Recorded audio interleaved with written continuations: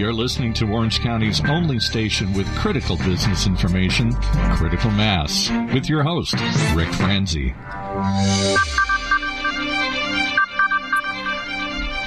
Well, surprise, it's the producer today, Paul Roberts, or as my guest likes to refer to me, Paul Robertson. Paul Roberts today. I'm going to be filling in for Rick and trying to cover the ground that he normally does here on Coast to Coast. For those of you tuning in for the first time, hard to believe we might still have some first-time listeners, some newbies out there. But if you are tuning in for the first time, let me just say that Coast to Coast is a show that talks to emerging businesses throughout the country, growing businesses, to find out what's working in this crazy economy. How are they overcoming the odds and growing their business in what is still a very stagnant economy? And today we're privileged to have with us Peter Garcia? I love to hear people say it, Paul. I know. I fumbled, and here you fumbled on my name earlier, and I thought, well, I'm going to get his right. And then I realized, oh, my God, is it Garcia? Or It's actually Guercio. It's Italian. Guercio. You can call me whatever you want. Peter. We'll call you Ray. We'll call you Jay. Wasn't there some old comedy joke like that? You can call me Ray. You can call me Jay. I don't know. Maybe before my time. It probably is. If it's for me, it probably is. All right. So Peter, say it again so I don't fumble Guercio. it. Guercio? Guercio. Correct. Guercio. Okay. Well, they have it spelled as Guercia on here. And that's for either or, it works. Okay. Guercio. All right. I like that. Peter Guercio. And the business, let's get that right. Graphite Machining Service. Did I get that correct? Graphite Machining Services and Innovations, LLC. Okay. I haven't the faintest, foggiest idea. I'm going to look at the website as we're talking here. What is Graphite Machining Services? I assume you make things out of graphite. That would be a good assumption, Paul. You're rock solid today. I don't know what you do at all. I'm flying high today. I had my Wheaties. Yes, we're a 26-year-old company that is really devoted to the rapid adoption and fruition of LED technology. We predominantly work in the graphite and carbon mediums, which are predominantly used in high-temperature applications like wafer processing. Okay. A lot of people don't realize that LEDs are actually solid-state circuits. They're diodes. They're electronic devices that are all made on wafers, whether they be sapphire silicon or silicon carbide. And basically my company is focused on applications that are using silicon or like substrates to produce wafers that are used in electronic devices, computer chips, cell phones, and of course solid-state lighting of the LED nature. So you don't make bigger things like here in Orange County where this show is based.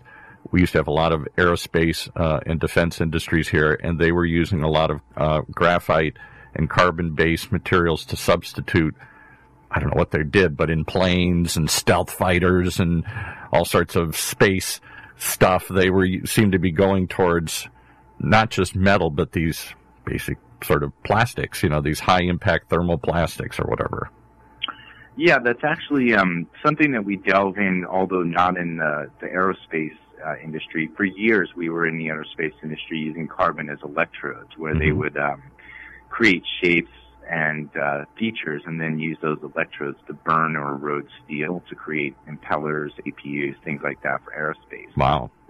What you're talking about is advanced composites and advanced carbons, which are actually wound fibers or compressed fibers and a variety of matrix materials that are super lightweight and super strong. And we do machine those, but we don't manufacture them here in our facility. And the other one that's all the rage that I read about all the time, I'm still not quite sure I understand it, are carbon nanotubes. Do you do anything with that?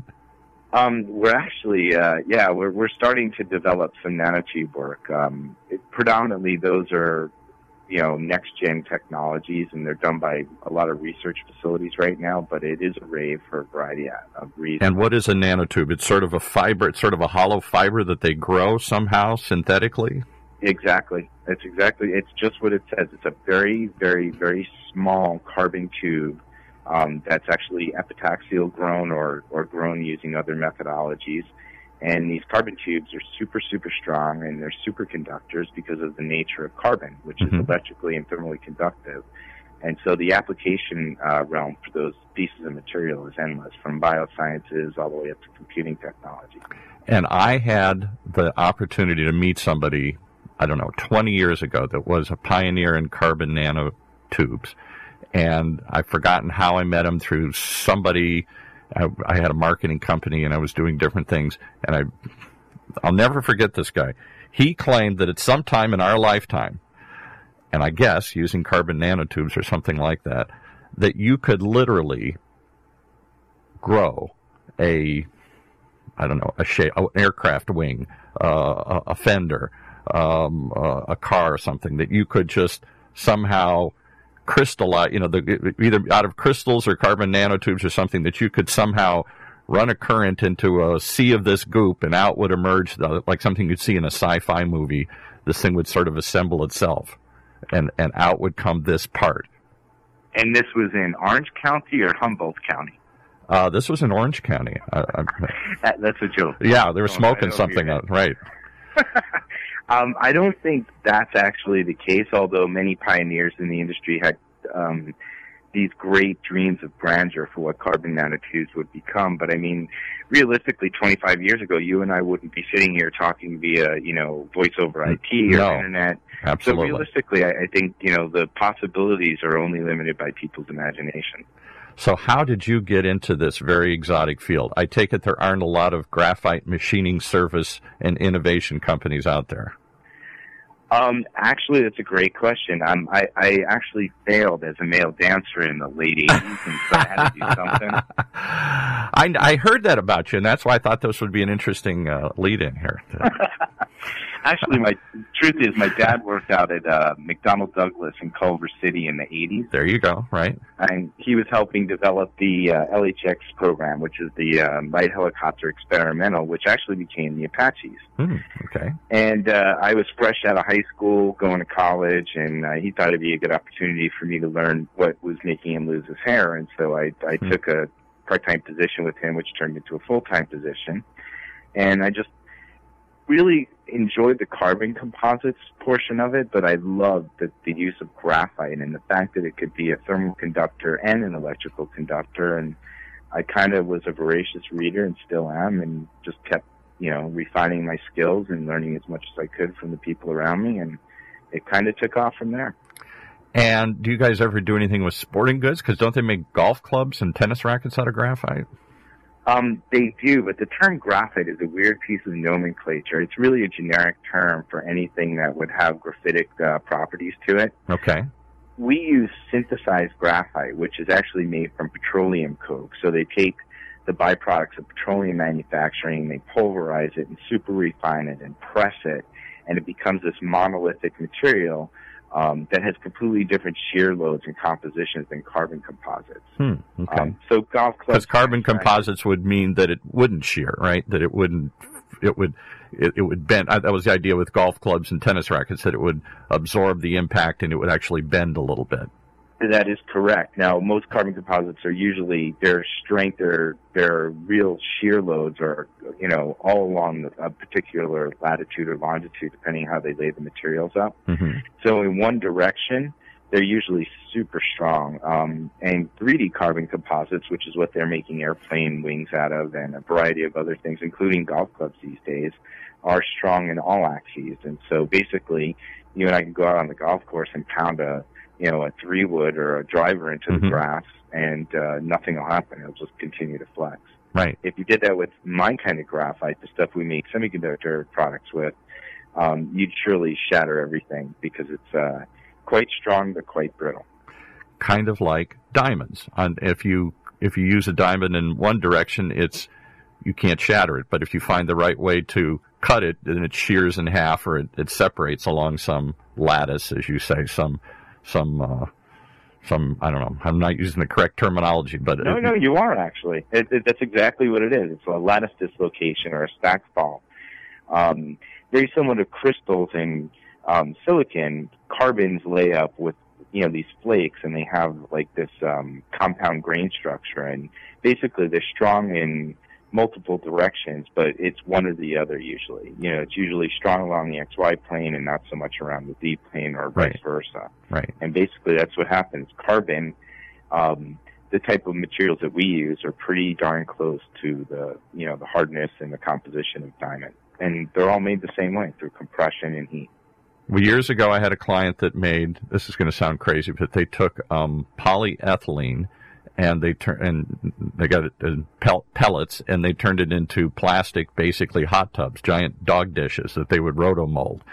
And so I had to learn a lot about not just rotational molding to do the marketing, but all about different polymers and plastics and whatnot. I was fascinated with how many things are all carbon-based. Any kind of, I know they don't like to be called plastics, but just anything that has graphite or carbon in it can be turned into lots of unique shapes, or silicon. And so those seem to be the only two materials that form long chains of material. That is absolutely correct. And I wouldn't be surprised at all. I've seen some wacky things in my 26 years doing that. Yeah, I mean, it's amazing the uses, and they're constantly coming up with new polymers to replace steel and other things. I know the auto industry is doing that all the time, and the aircraft industries, because they want things that are lighter and stronger and have different properties, and some of them they want to conduct electricity, some of them they don't want to conduct electricity, some of them they want to be, like polyethylene's also, they use it in milk bottles and trash cans and whatnot. It's also a great sound barrier for some reason. I don't know. It is. Actually, they line the walls with recording studios with these polyethylene egg crates these days. Yeah, exactly. See, I know more than I'm not as dumb as I look. I couldn't be. I can't tell what you look like because I'm on the radio, but so far you're a darling. Well, I'm fascinated by all this stuff because I think there's a lot of cutting edge stuff going on out there, and people just don't even really have a clue because the science behind it isn't sort of discussed or known or whatever. And there's so many things that we're doing with this stuff that people wouldn't have imagined 5 years ago, 10 years ago, 20 years ago. Graphite golf clubs, plastic hot tubs, graphite high impact, whatever you called it, the stuff they use in airplanes and stuff here. I mean, it's amazing what they're doing with all this stuff. So it's everywhere. So here you are with this company. What did you guys start out making, and has that changed through the years? Are you making different stuff now, or are you still making the same stuff you did when you started this company? Oh, no. We've changed dramatically. When I started in this particular company in the late 80s, early 90s, we were predominantly a supply chain partner to like Honeywell, who was Allied Signal at the time, and a lot of big mold manufacturers because they use a lot of carbon in the manufacture of graphite electrodes. Mm-hmm. But we were really blessed here in our particular area, much like Orange County.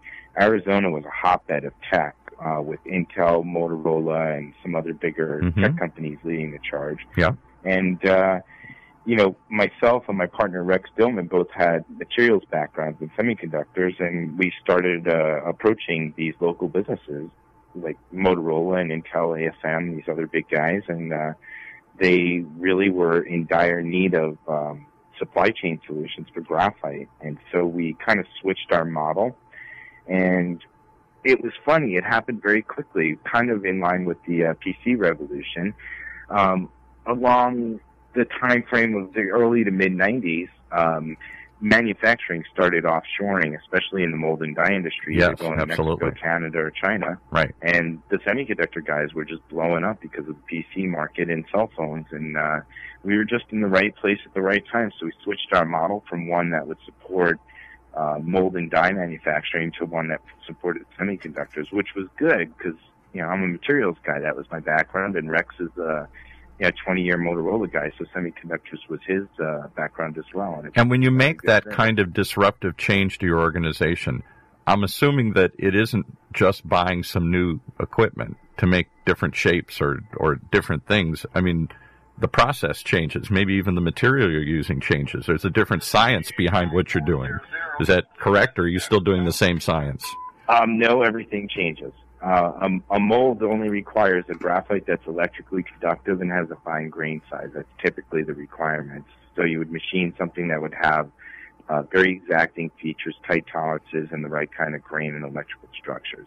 When you're talking about, processing wafers, that's an entirely different animal. You have to have specific gravity of your material. You have to have the right structures of material, the right CTE, thermal conductivity, Poisson's ratio, modulus of elasticity, all these other characteristics of material that nobody talks about. All this verbiage that everybody's scratching their head and saying, what do all those terms mean? But they all have some characteristic that they're trying to describe.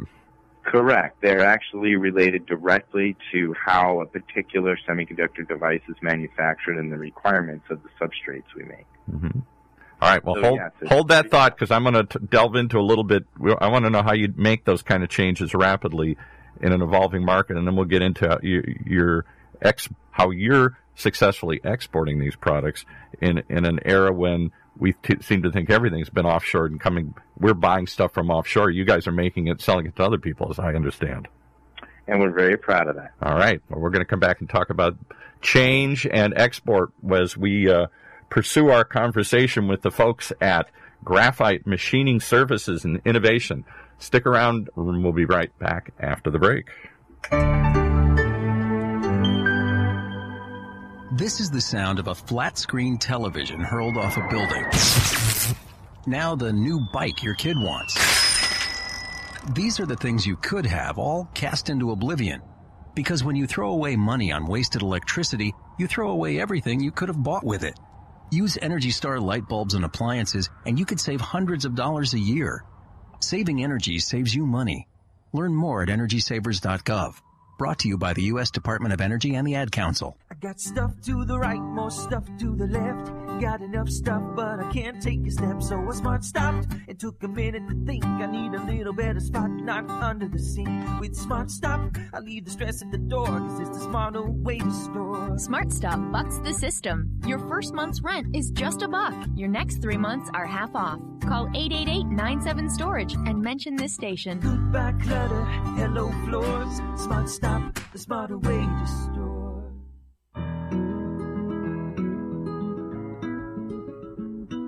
Can we talk about your family business? You know, that thing you put your whole life's blood, sweat, and tears into? Well, what happens when you retire or try and pass that business on to your children? At Succession Strategies, we can help you find the answers. We'll guide you through the unsettling process of protecting your family legacy and successfully passing your business on to the next generation, safely and securely, ensuring that it'll both survive and thrive for generations to come. So ask yourself just one question. Can I really afford to wait? Take the first step. Take our complimentary self-assessment at successionstrategies.com or call us at 714-560-9022 to set up a free consultation at your convenience. That's succession-strategies.com. Okay, we're back talking graphite. We're talking about all sorts of exotic applications and how a company that Peter started. You started this with a partner, right? This wasn't your dad, or this was somebody else? Oh, no. My dad didn't want any part of it. He wanted something normal, Joe. He wanted to get a paycheck. All right, so I had two older partners that were really the arm of the EDM portion I told you about, but They left the company. We took over the company in 2008. And so you started the company when, in the 80s or 90s?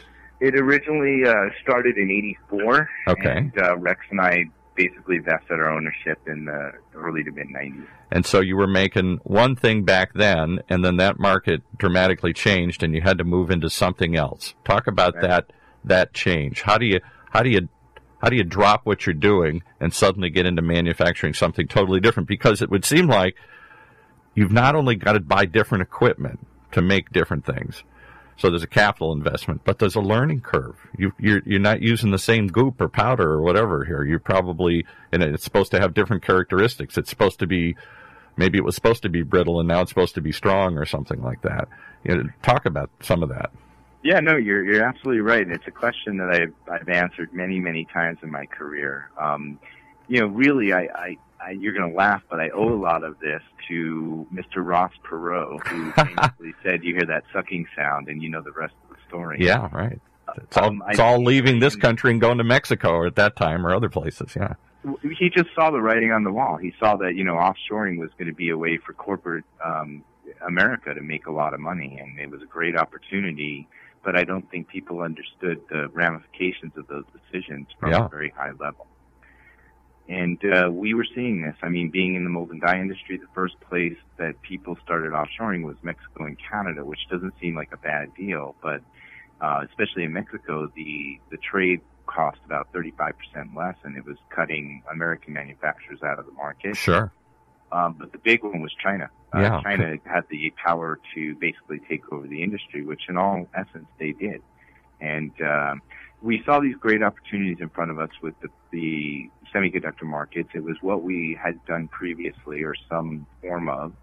And we just tried to convince the old guys we worked with that they were marching down a jaded path. And eventually they listened once the revenue started falling off. And but it must kill your short-term profits for a while there because your business is declining anyway. And at that moment, you have to do new capital investment, right? Or can you use the same equipment and just change it a bit? We started using the same equipment initially because they're CNC machines. They don't know what they're machining. Right. All the speeds and feeds are designated per material. So for us, we were already machining graphite. Machining graphite for a different application wasn't a big swing.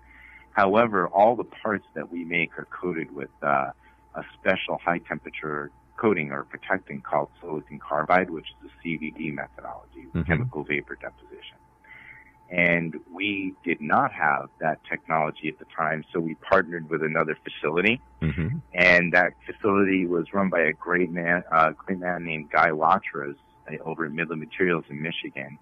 And he really was our partner in the fruition of our semiconductor. And how the heck would you find and partner with somebody in Michigan? You're in Tempe, Arizona, right?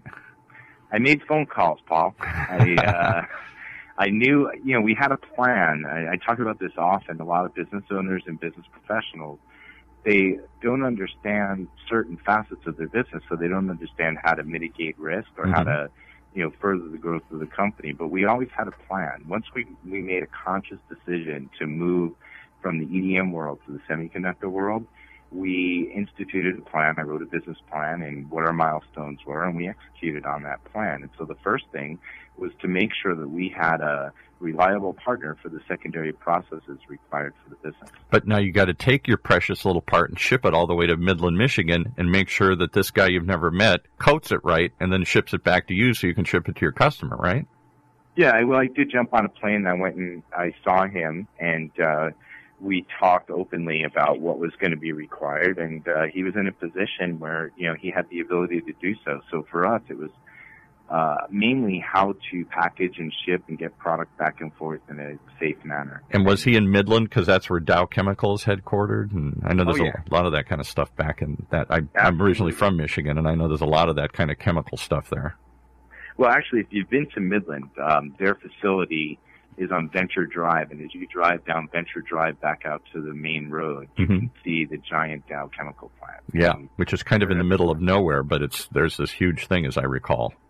Well, they have a bowling alley at Best Buy, so it's not totally the boondocks. It's pretty close. It's out in the middle of nowhere. It's really close. You can certainly see the edge of the world from there. No, that is correct. It is it's a different world going over there, and we have our own facilities and our own processes now. But all that grew up because of the proximity to Detroit and the automobile industry and Flint and all those kind of places. And they used to, and that's why there's been a huge downturn as the auto industry shrunk and almost disappeared in so many of those markets. You got all these engineering and chemical companies, all these guys that made something in a car that aren't making that anymore, but know how to make amazing parts and plastics and processes and chemical additives and coatings and all that kind of stuff because they did it for all those years in the auto industry. It's a constantly evolving business, the science and technical trades.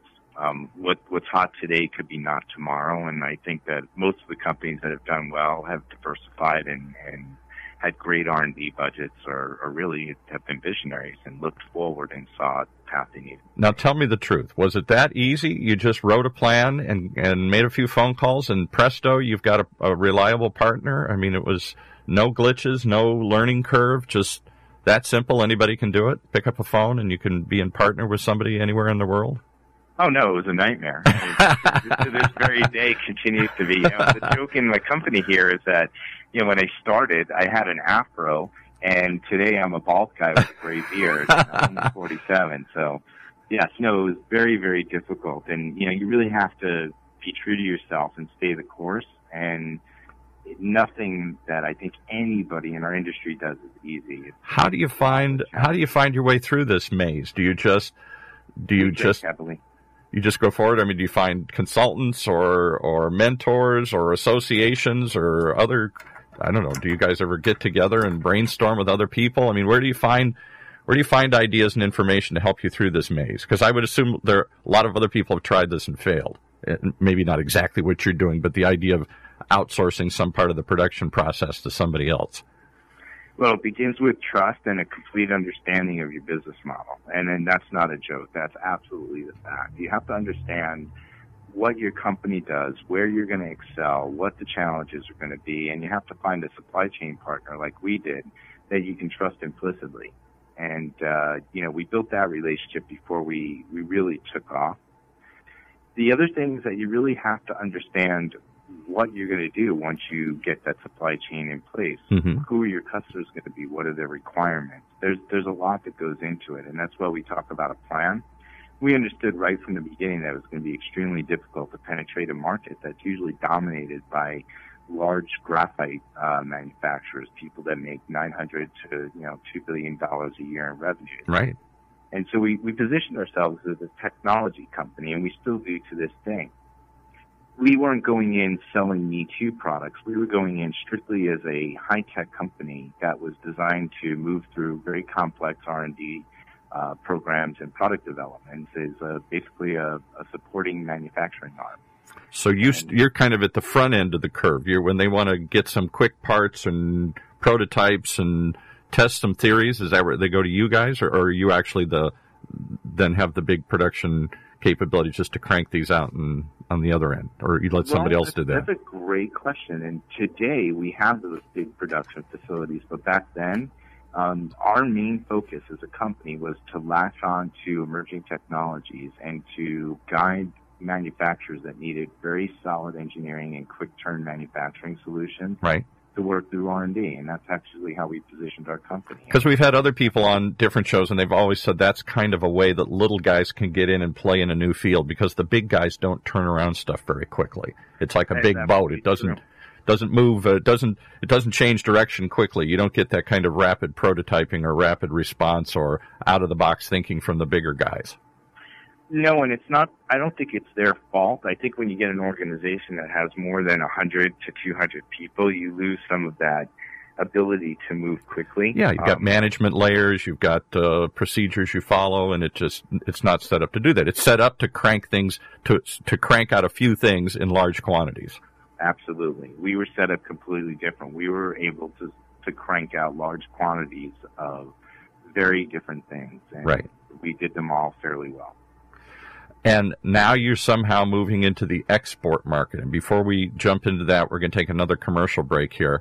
And I want to see how you transition from rapid prototyping into production into the biggest partnership challenge of all, and that's finding somebody overseas to sell or distribute your products, or even who's interested in buying them. So we're going to talk to Peter about all that and more when we come back. You're listening to Critical Mass, Coast to Coast.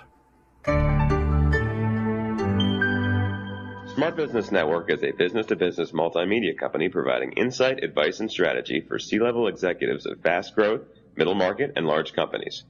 As one of the nation's largest publishers of local management journals, under the Smart Business name, Smart Business Network publishes 19 regional print editions, presents dozens of large and small-scale business conferences and award programs, and produces a vibrant interactive digital media presence. For more information, visit us at www.sbnonline.com.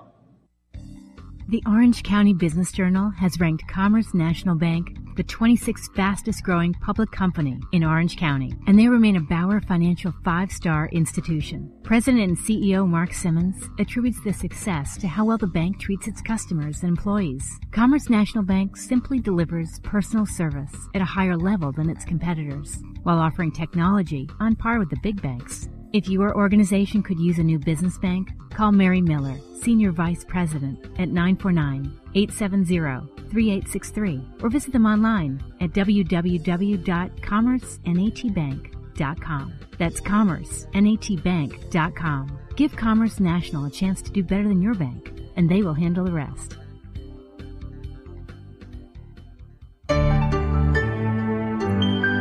And they handle the rest the best. They really do a good job at Commerce National Bank. I know them personally, have used them with other clients and other projects, and I can tell you that it's exactly what we're talking about, rapid response. Small organization, rapid response. So if that's what you're looking for in a bank, check out Commerce National Bank in right here in beautiful Orange County.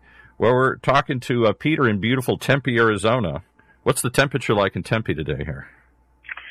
Oh, probably in the lower 90s. Oh, okay. Well, that's warm, but nice, probably. Nice and clear and everything there. It's always a little hotter inland than it is here closer to the coast, but certainly a beautiful part of the country there, too. Thank you. What I was going to lead to, I know we're trying to take you through this rather quickly here, and I'm going to give you another 15-minute segment if you can stick with us here, because I'm so fascinated with this move from being you manufactured one thing and you said, I got to get into something totally different here because the market's changing. So suddenly the way in was to become a rapid prototyper technology company. We'll do the engineering. We'll come up with the designs. We'll make a few prototypes. We'll get in and proof of concept and all these kinds of things. And then somebody else still will take over and make them in a large batch. At some point you decided we were ready to take that challenge on. So now you do manufacture these things as well as design them? We do all of it. We work off of product designs that are existing. We work on product improvements. We work on our own engineering side, and we do mass production of products. And how did that lead you to the conclusion that we can't just sell this in this country, we have the opportunity to sell it in other countries? Well, I don't know that we were the ones that made that decision. I think the industry made that decision, again, with an offshoring complement to a lot of these bigger corporations. It became almost a necessity to begin to explore exporting products as a lot of these bigger companies I mentioned earlier started setting up large-scale production operations. Huge in China and elsewhere. I talk about this constantly. I know, Steve, one of your associates, and had looked at my business profile in the Business Journal, and I talk about this frequently. Americans have never been to China, so they don't really understand what we're faced with when we talk about competition on a global scale. Right. If you have a 100,000 square foot facility, you puff your chest out and you're happy and you're proud of what you made. Sure. When I go there, there are 40 buildings in what they call a campus that are 400,000 square feet, and they're operating. And that's the kind of competition the United States faces in terms of an export market. Some of these cities have literally grown up in the last 10 years. I mean, essentially overnight. And I can't even say the Chinese names, but, not just Shanghai, but some of the other cities up the coast there that have just literally sprouted up overnight, and they're throwing up these massive facilities as quickly as they can build them, and the infrastructure and the ports and the docks and the rails and all the stuff to support that. We have a show here on this network called the Asian Business Hour that aired earlier today. It airs every Wednesday at 1 o'clock, and it's hosted by an attorney who specializes in international law and helps U.S. companies and all the huge hurdles that they jump through to start selling in China and other places like that, because, of course, it's not like us. It's a communist country, and they didn't even have rule of law until the 90s, until they, as hard as that is to believe, there were no laws. There was no copyright protection. There was no contract and lawsuits and all that kind of stuff. It was just who you know and who you paid. and to a certain degree still is. But I was going to say it still is the Wild West, so to speak. Yeah, the what do they call that? There's a Chinese word for it, that you have to have this kind of juice, this kind of connection or something here. Kamsai. Yes, right, there you go. And one of the things that I've learned in listening to that show over the last couple of years is what you were talking about earlier. You picked up a phone to somebody you'd never met in Midland, thought there might be a fit, had some discussions, flew and met them, and boom, you're in business. But in China, talk about that kind of relationship, because from what I'm hearing, it doesn't work that fast. They won't even start talking about terms and other things until you've been there a while. They want to get to know you. They want to go out and drink with you. They want to see, as one Chinese gentleman on one of those past shows said, we're looking at the long term. If we're going to be in business with you, we're either going to partner with you, or we're going to distribute your products, or we're going to buy your products. We want to know who we're creating a relationship with. And we want that first, and we'll move very slowly until we feel comfortable with that. And then and only then will we sit down and start talking numbers, and that drives Americans crazy. It's very true for a lot of industries, but I have to be honest. In our industry, we're a very niche company, and the products we supply are very well sought after because of their high technical prowess. And of course, there's the fact that we're only one of 5 or 6 people in the world that make these products. Ah, okay. Well, that's a nice place to be. Yeah. I would agree with you that dealing with the Chinese specifically is a very touchy-feely type of relationship. You can never expect just to walk into a Chinese facility and procure an order. It doesn't work like that. Yeah, there's a hierarchy. And yet I don't have the time. I'm going to fly over. I got 5 meetings set in the 5 days I'm there, and I want to come home with an order or a contract or an agreement or something here. It doesn't work like that. 5 days? Wow, I'm working 18 hours a day. So I want to work for you if that's your Yeah, or whatever. Okay, you're going to have 50 meetings or whatever. But it's that idea. Americans want to just come over and get the deal done. Okay, you look like you can do it. I see your facility. All right, let's talk terms here. Let's sign a deal, and I can go home, and I don't have to come back and see you again here. It's not like that at all. Actually, if you're really planning on doing business overseas, there are a few pieces of advice I would give anybody. Please. One, most importantly, understand the market you're penetrating, whether it's China, Korea, Taiwan, Singapore, Malaysia. It's imperative that you understand the culture, how people are paid, the type of business that they're running, and, of course, where your products fit in. The second, and equally as important, is understanding the regulations required to work overseas. It's not the same thing as shipping a product to Chicago from Arizona. No. Shipping internationally and, doing business internationally with receivables that are 9,000 miles away is a complete letters of credit and admiralty law. What happens if the boat sinks and all these things, and clearing customs and on and on and on here. Well, the simpler one there is, are you allowed to actually export your product? Yeah, right. And that's something that a lot of people, we've done a lot of work here, and my partners at Ceradyne, who are also in Orange County, by the way. Yes. We would love to get them on a show. I've never been able to get anybody from Ceradyne on the show, and I don't know why we haven't been able to reach somebody. So if you have an in there, we'd love to exploit it and have them contact us and talk to us about what they do and everything, because they're a perfect example of a company that's changed and grown dramatically through the years here. Fantastic company. I'll talk to Joel Moskowitz, although you understand that 3M purchased Ceradyne back in November on a tender offer. Yeah, that's what I heard, yeah. So things are, obviously, I think they're still going through some transitional changes, but they're a great company. Both of them are. They're both awesome companies. But I'll see what I can do about getting somebody on the show. Okay, please, yeah.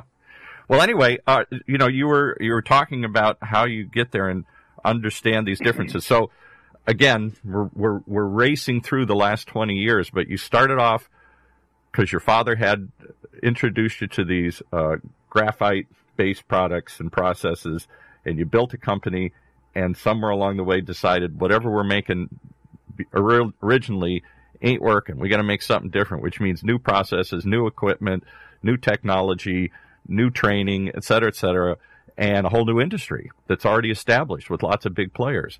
And how you did that was you got into doing rapid prototyping, and you were the rapid response team and the innovators and all that. And then somewhere along the way, you decided to actually make these things in bigger production, which suddenly opened up the possibility of selling not just in the U.S., but overseas. What kind of culture change did you guys have to go through? What kind of growth and what kind of, how did you change out of this process? We learned a lot. We learned about what it takes to do international business on the kind of scale we're talking about. We learned about what regulations were required. We learned about the key industries we were trying to go through. And the question everybody asks, I know there's somebody listening right now who's making a widget somewhere, and their U.S. market is depressed. And they're saying, why can't I sell this widget in the rest of the world here, particularly if it's a real high-tech, hard-to-make widget that the Chinese haven't figured out yet? They're real good at the low-tech stuff, but the high-tech stuff for the moment still eludes them. They don't have enough, I don't know if they don't have enough engineers or enough high-tech equipment or whatever, but again, through this other show, we've had different people on Department of Commerce and stuff, and they say there's a huge opportunity for really high-tech, really advanced materials processing, composites, things, medical equipment, all sorts of crazy things that they can't do yet. So there's an opportunity there. And this guy who has this widget, like you guys had a widget, is asking himself, okay, so what do I do? Just get on a plane and fly over there?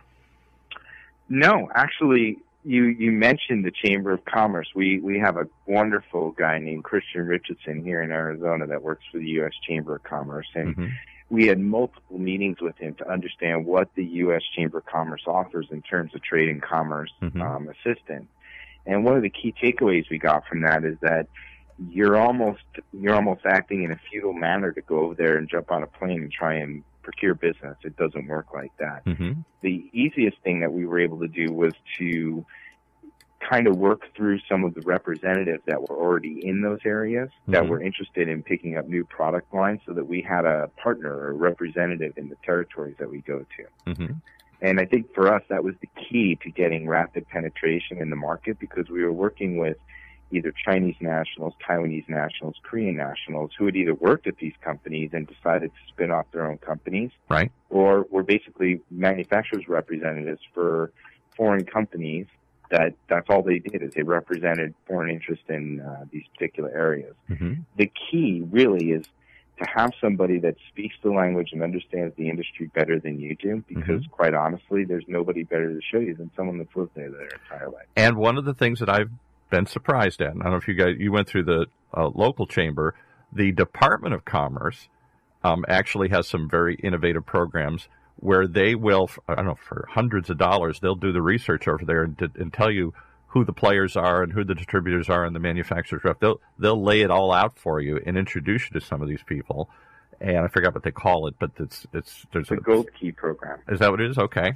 And yeah, that's actually, I said Christian Richardson. He actually works at the U.S. Trade and Commerce Department. We didn't go through the local Chamber of Commerce. Okay. And then on top of that, if I'm not mistaken, then they've got even some programs, maybe it's just for certain products, where they'll actually guarantee that you get paid up to a certain point, because that's everybody else's fear. I'm going to ship this stuff over and I'm never going to see the money, or I'm going to get ripped off or something here. And oh, that's in one of the things that I thought we would talk about, which is basically receivables insurance. And yes, the U.S. Trade and Commerce Department offers several programs through private insurers or third-party insurers where you basically are insured up to 85-90% of your receivables outstanding. Yeah, now that's got to be huge, because how you're dealing with businesses far off. What's your alternative? You know, if they screw you, you can't go over and sue them. It's a different legal system. You don't speak the language. And up until recently, the U.S. companies haven't been very successful in winning in the Chinese courts. And they won't. And that seems to have changed a little bit. I hear, I think Microsoft won a case and some others over there. But by and large, that's the fear everybody has, is I'm shipping this stuff into the darkness, and I don't know if I'm ever really going to get paid here. And it's a very viable fear. It's a very realistic fear. And that's why, it's really important to understand the market. Like I said before, understand the clients, how the culture works, how you're getting paid. Because without that, you're basically shipping stuff into the abyss. Yeah, right. And crossing your fingers here and hoping that it works out. So it was the U.S. Department of Commerce that you went through, and you went through some of these programs, and that really introduced you and got you started. Kinda. They gave us a great roadmap. However, we had already met people who were calling us. Again, we're in a niche market, so there were a lot of people overseas that were calling us to ask to be our representative. And so what we did is we did some fact-finding missions about flying out there, seeing who these people were, who they were representing, who their client base was, who they were willing to go to and penetrate. And, it took a long time. It took about a year to put the groundwork for what we were going to do together until we had, trusted representatives in these areas before we ever sold the product. So it's not just a one trip and done deal here. You gotta put some upfront investment in time and energy and research and understanding. This attorney always says you should really fly to the country once and just be a tourist once and just kind of just get a feel for even what they're doing. And that's something most businesses don't want to do. I don't want to go over there for 5 days and just feel my way around and try and get a feeling for the place here before I even make a contact. I'm there. I might as well call up 6 guys and let's cut a deal. I don't disagree with the attorney, actually. I didn't take that route because I was in a different situation.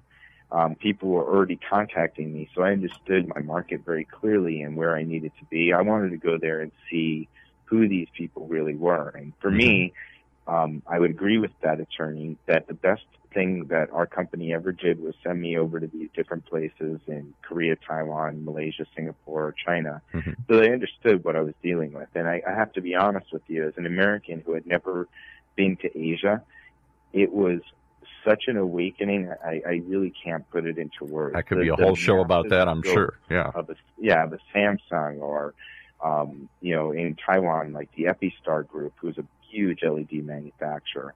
Just the scope in China of factories, it was mind-boggling, and it really gave me a clear understanding not only of what I was expected to do to assist these clients, but also what my country, the USA, was up against in terms of trade and commerce. And it was, on every level. I mean, you've got people that were peasants, literally, and willing to work for 20 cents an hour at one point. I don't think it's quite that cheap anymore, but the further inland you go, making things, and that, how can we compete with that? But at the other hand, it's hard for them to make really high-tech precision things because they don't even know what they're making. These are people that have no clue. What they're assembling something based on a picture or process, but they haven't a concept.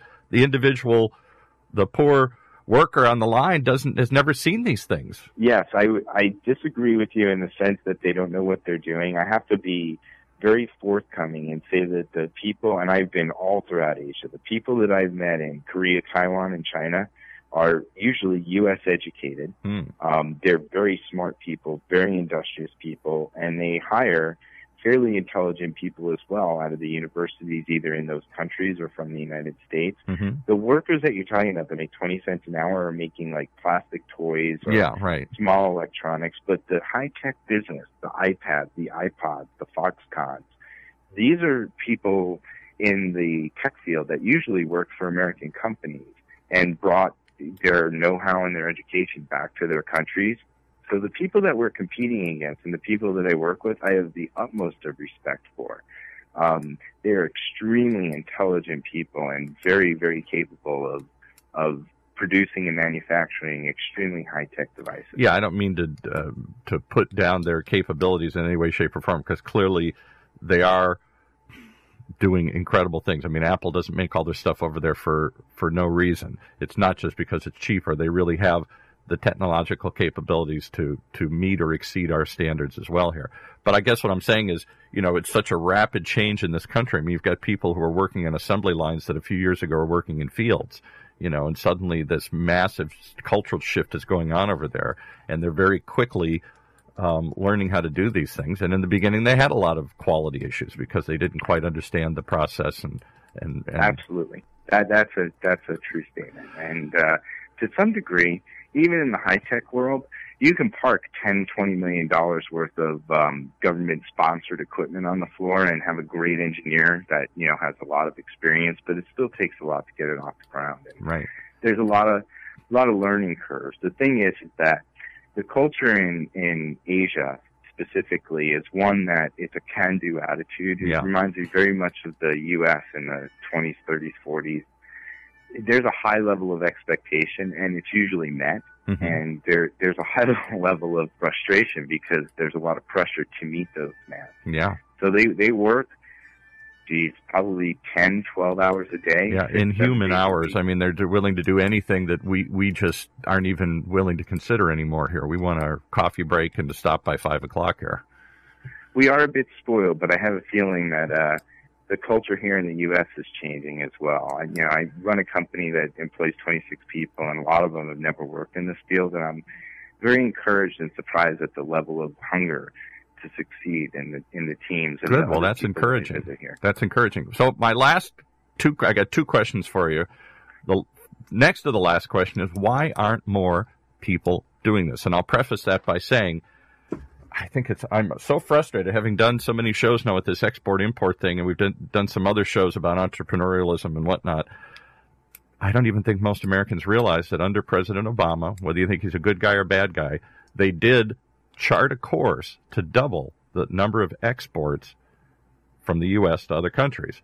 They've, from what I gather, have come close to almost doing that. I guess it wasn't that hard because we weren't exporting that much stuff, so we didn't have to jump up that high to double it here. But the point is, there are a lot of government programs in place. There's a federal initiative and a push to do this, and yet I don't hear anybody, including President Obama, really play this up very much. It seems like this could be the way out for all of us. I'm not saying everybody can sell overseas, but we have so much knowledge, particularly in high-tech fields like yours.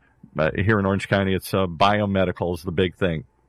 Other parts, it's new types of green technologies or other things. And we have the technologists, we have the people creating this stuff, and that's something they still haven't. They're hungry for over there. They're hungry for high-tech medical equipment that their aging population needs. They're hungry for high-tech metals and plastic processors and all this kind of stuff. And yet, I don't know, why aren't more people doing it? Don't know if you really want me to answer that. Yeah, I don't agree with what you said. Okay. In terms of the government supporting and doubling the exports, I think when you talk about that, you're talking about politics. And okay. This isn't a political show, but I mean, realistically, when we talk about exports, we're talking about exporting grains, cars, durable goods, things like that. Right. When you talk about exporting technology, a company like Siemens or a company like mine that would have proprietary equipment is very nervous about sending high tech over there because there aren't the copyright laws that you think there are. Intellectual property, right? You get ripped off, right? Yeah. Yeah, so you send over a giant piece of medical equipment. Let me tell you, the people that are there are very smart. They will dismantle it, figure out how to build it, and right down the street, they'll build one of their own. And so there's a great risk in IP theft and IP protection, and I think that's one of the things that keeps people from moving high tech over there.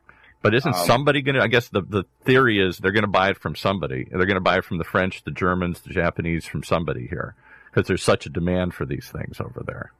They do. And there are certain things that are not as easy to dismantle and recreate Replicate, as others. yeah. But I think ideally, some of the real high-tech stuff, there's still a fear and trepidation that they can't protect their IP.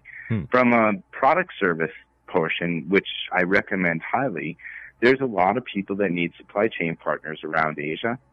And I think ideally, those are the people that would greatly benefit from understanding how to export, getting involved in a good program that's put on by the U.S. Trade and Commerce Department, and getting representatives to help assist them in moving their products overseas. Interesting. Well, we're almost out of time here. How do people get in touch with you? And would you be open if somebody called you up and say, I got a widget shop in Orange County or elsewhere, and would you spend 5 minutes and give them a place to start or some contacts at the Commerce Department or any tips? Of course. Hey, I'm pro-American, and I'm pro-U.S., and I'm pro-economy. So anything I can do to help others succeed, that's really my goal here, is to share. Well, good, because we're big on sharing. We think that we all grow through sharing and learning through the experience of others. That's the whole purpose of this station and this show in particular. So how do people get in touch with you? More than happy to do so. How do they reach you? You can contact me at peter@graphitespecialists.com. Okay, and graphite is spelled Graphite. Correct, and specialists is plural. Right. Okay. Specialists with an S Correct. at the end. Okay. Specialists. I'm from New York. I don't carry those S's. Okay. All right. Good. Well, we appreciate you taking the time to share some of this with us. I know it was just a real quick, breezy journey through this, and we'll probably have to have you back at some other point in time. If not on this show, maybe I'll pitch you to the producers of the other show here about the Import-Export show, because they're always trying to find people who can give some real-life examples of the obstacles, not just the opportunities. We all know there's an opportunity there, but the obstacles. Why aren't more people doing it? It can't be that easy. If it was that easy, everybody'd be doing it. So you must have figured out something, or you must have I got lucky, and I had a good staff around me. And yes, it's very difficult, and you have to be very prepared to execute on a plan. A plan is the key. Good. Okay. Well, I will plan to have you back then at another time here. How about that? And I will plan to be here. It was a pleasure having you, and thanks again for the opportunity. We appreciate it. Okay. Thanks so much for talking with us. All right. Well, that's it, folks, for today. We're all out of time, and we would encourage anybody who wants to learn more about the collaborative peer group process to check out Renaissance Executive Forums. We have forum leaders all across the country, and it's that idea of bringing different businesses together to brainstorm, share ideas, open up, and you get a peer network. You get an unpaid group of advisors who have absolutely no reason not to tell you the unvarnished truth, because they hope that you'll do the same for them. Forums all across the country. Thanks for listening, and join us again tomorrow for next week for more interesting conversations here on Coast to Coast, and we invite you to stick around for the coaching perspective with Master Coach Doug Gefeller coming up right after this.